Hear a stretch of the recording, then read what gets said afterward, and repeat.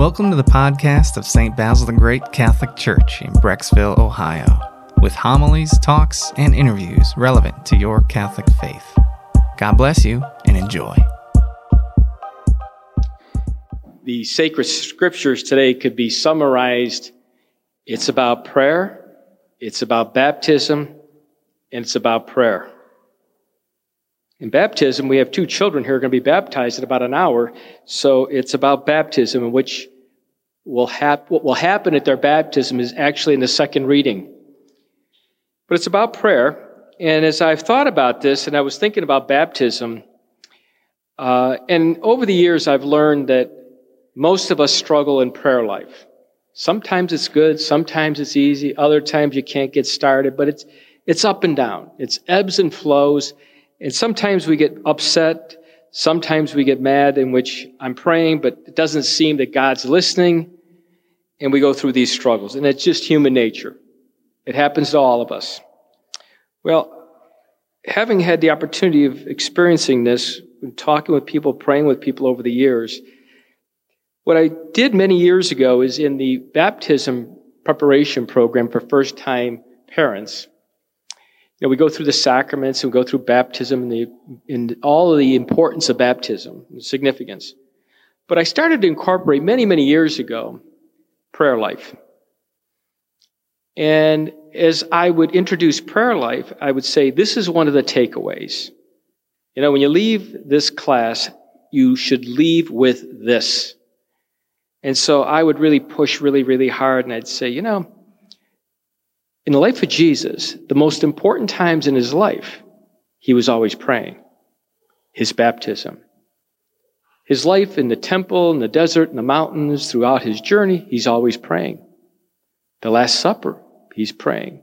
And when he's arrested at day after the Last Supper on Good Friday in the morning, he's praying. And the last words on the cross, he's praying. The message for us is how important prayer really is. And I drive it home to these young couples and these parents. And I push really hard. But I know, human nature, that's not enough. So I have this little hook that I use. I'll say at the very end of this explanation, I'll say, so beginning tonight, not tomorrow, tonight, you go home, you pray for your child. You pray for your unborn child. And you say, Heavenly Father, thank you for the gift of my child. Bless him or her. Bless me as a father and help me as a father. Help me as a mother. Bless my wife. Bless my husband. But to begin praying right now. No ifs, buts, or ands about it. So, I pushed this really, really hard. So, several years ago, just before Mass is about to begin, and we're processing in, some father comes up to me and he says, remember that baptism class? I said, I do. Remember about prayer? I says, sounds familiar. He says, that was unfair what you did. How could I go home that night and not pray for my child? And I'm looking at him. He's looking at me. He goes, I did. That's it. Maybe 6 months later, back at the church, getting ready, he appears again. Looks at me, and I'm thinking, I'm going to get the second half of the story now. He looks at me, he goes, I want you to know, all of these years, I've prayed every night. Now, it wasn't about me. What it was about is this, and he taught me a valuable lesson. It's about having the ability to put meaning and understanding and connect your prayer life. Because oftentimes, our prayer expectations we're all over the place. But he was able to find a way in which he prays for his children, prays for his wife, prays for himself, and he was able to expand his prayer life. And as I reflect upon that, that's exactly what the sacred scriptures is reminding us and introducing us today. In the first reading in Genesis, Abraham is actually praying. He brings the petitions forward. And when we pray, we bring petitions forward, knowingly or unknowingly, because we're asking for something. And so what Abraham is bringing these petitions forward, and the Lord is listening, because the Lord always listens to us. And the Lord says there may be a few good people and many, many that are not good. But I'm going to forgive and show mercy for all. That's important because in that first reading, what we hear about is prayerfulness. We hear about mercy. We hear about the Lord listening to our prayers. And what we hear in the second reading is St. Paul, and we talk about, he references baptism. And what he says is this: we live, die, and our resurrection is with Christ. And the baptism will happen here in less than an hour. The children who are baptized will be baptized in death, life, and resurrection of Jesus Christ. And what that means is that we're all together as one. We're together and we're in union. See, God is within all of us. We're children of God. God is in all of us. And if we think about this, God wants us to pray and communicate. Last night I was thinking about this and I thought, it's like God is within me. And if I'm not praying and communicating with God, it's like I'm not talking to somebody in the house that I live with.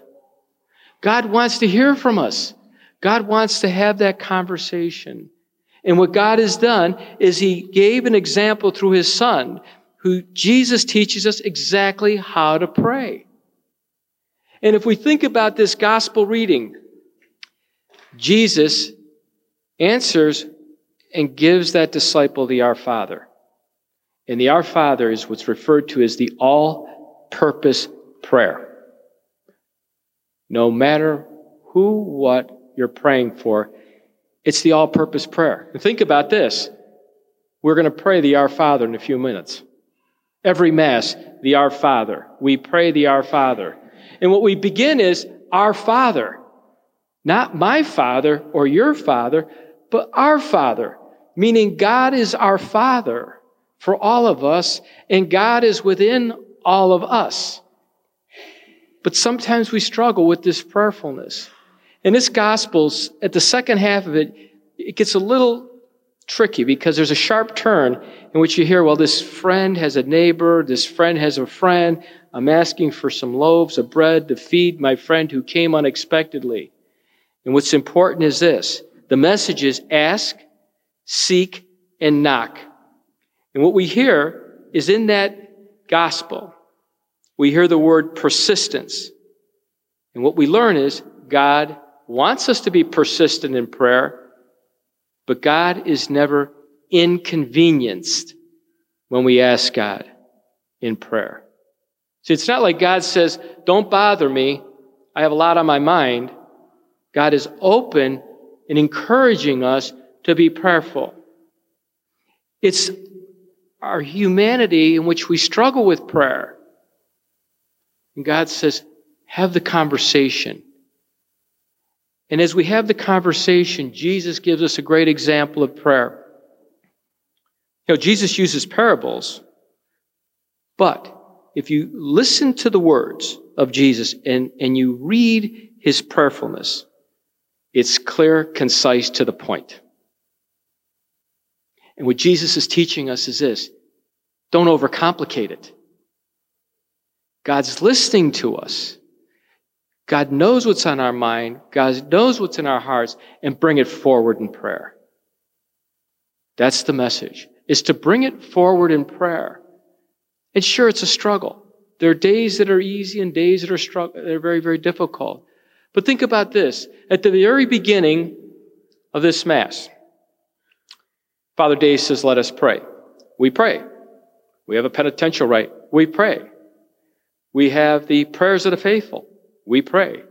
We'll have the Apostles' Creed. We pray. We'll have the Eucharistic prayer. We pray. We will pray the Our Father together. We pray. And at the very end of Mass, Father Dave will say, let us pray before the final blessing. And I think what Jesus is saying to us in the sacred Scripture is, let us pray outside of Mass. And so the message, my friends, is that Jesus is saying to us, prayerfulness was important to me, and my gift that I give to you is prayerfulness is important to you. And pray for yourself. Pray for others. But most importantly, tell others that you're praying for them. On a personal note, I had this experience a couple years ago. Next month, I'm married 41 years to my wife, Antoinette. 41 years. About 4 or 5 years ago, one day, out of the clear blue, she says to me, "I've prayed for you every day since the day that I met you." That may be the most significant thing that she ever said to me. And so, as you pray, tell others you pray for them. And I'll leave with this hook as I do with the parents. Parents, grandparents, aunts and uncles, pray for those kids that you love. Pray for your children. Tell them that you're praying for them. The young people that are here today, say to your mom and dad, today, tonight, I'm going to pray for you. And tell them over and over, just as Jesus has reminded us, to pray for one another. We hope you enjoyed this audio from our parish. You can find other homilies, talks, and interviews at our website, basilthegreat.org, or by subscribing to this podcast in your favorite app. Just search for St. Basil Catholic Church, Brecksville. St. Basil the Great, pray for us.